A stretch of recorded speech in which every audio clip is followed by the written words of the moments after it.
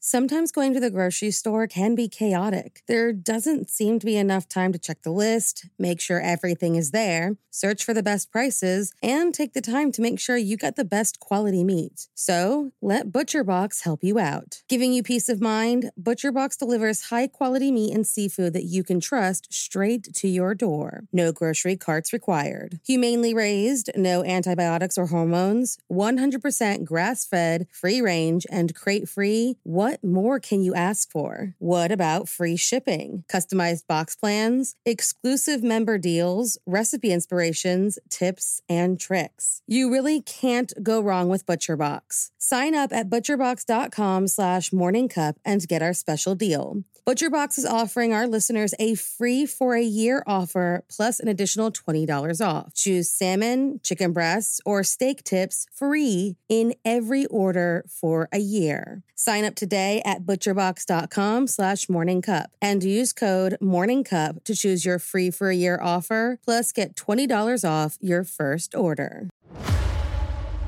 In the 1970s and 80s, a monster hunted the Connecticut River Valley. 7 bodies found, 1 survivor, and no suspects. I'm Jane Borowski, host of Invisible Tears. I was 7 months pregnant and stabbed 27 times, and I survived. My story didn't end that frightful night. This attack on me physically and mentally lingered for years. I'm Amanda Bedard, and I'm Jane's life coach and co-host of Invisible Tears. Jane is ready to share her story, and not just about her attack, but her healing process afterwards. As a platform for truth and healing, we are on a mission to help others that suffer from PTSD and help bring awareness to mental health issues. To hear my story and others, you can find Invisible Tears wherever you listen to your favorite podcast.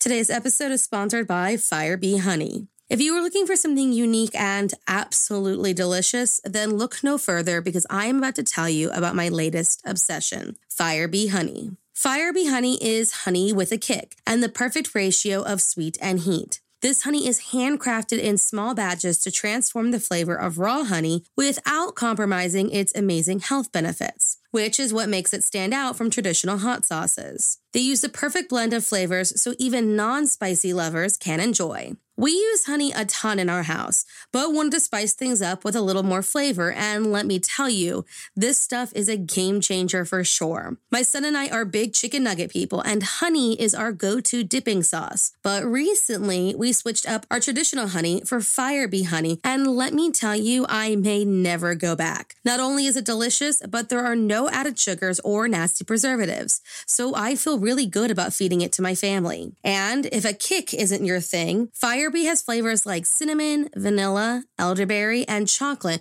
that would be perfect for baking or a fancy cup of tea, and other items like spicy honey beef jerky and spicy honey barbecue sauce, which my husband promptly took and made the most amazing pulled pork sandwiches with. So if you are ready to spice up your meals and enjoy some flavor while still reaping the benefits of raw honey, then Fire Bee is the place for you. Get 15% off your purchase when you order 2 or more bottles by using the link www.firebeehoney.com/morningcupofmurder.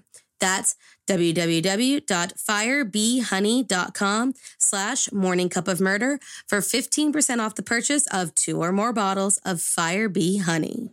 There were 2 more murders 15 miles away. When police arrived, they found the telephones and electricity lines. We have a weird homicide. A scene described by one investigator as reminiscent of a weird...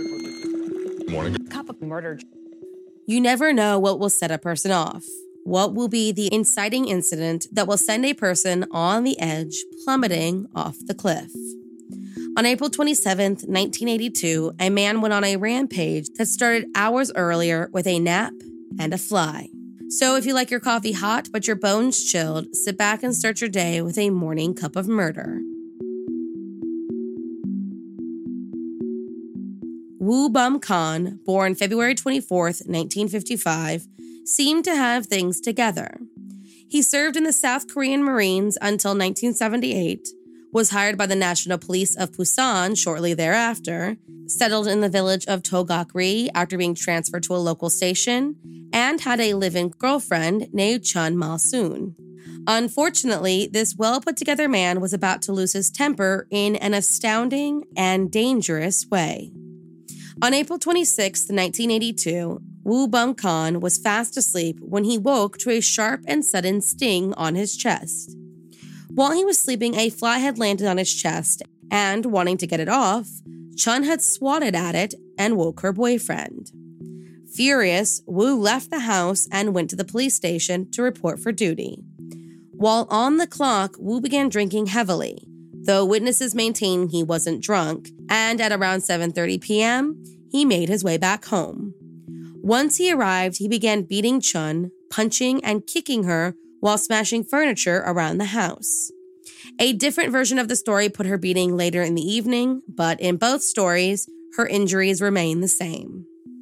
When he finished, he made his way to the reservist armory where he gathered weapons, close to 200 rounds of ammunition, and 7 grenades.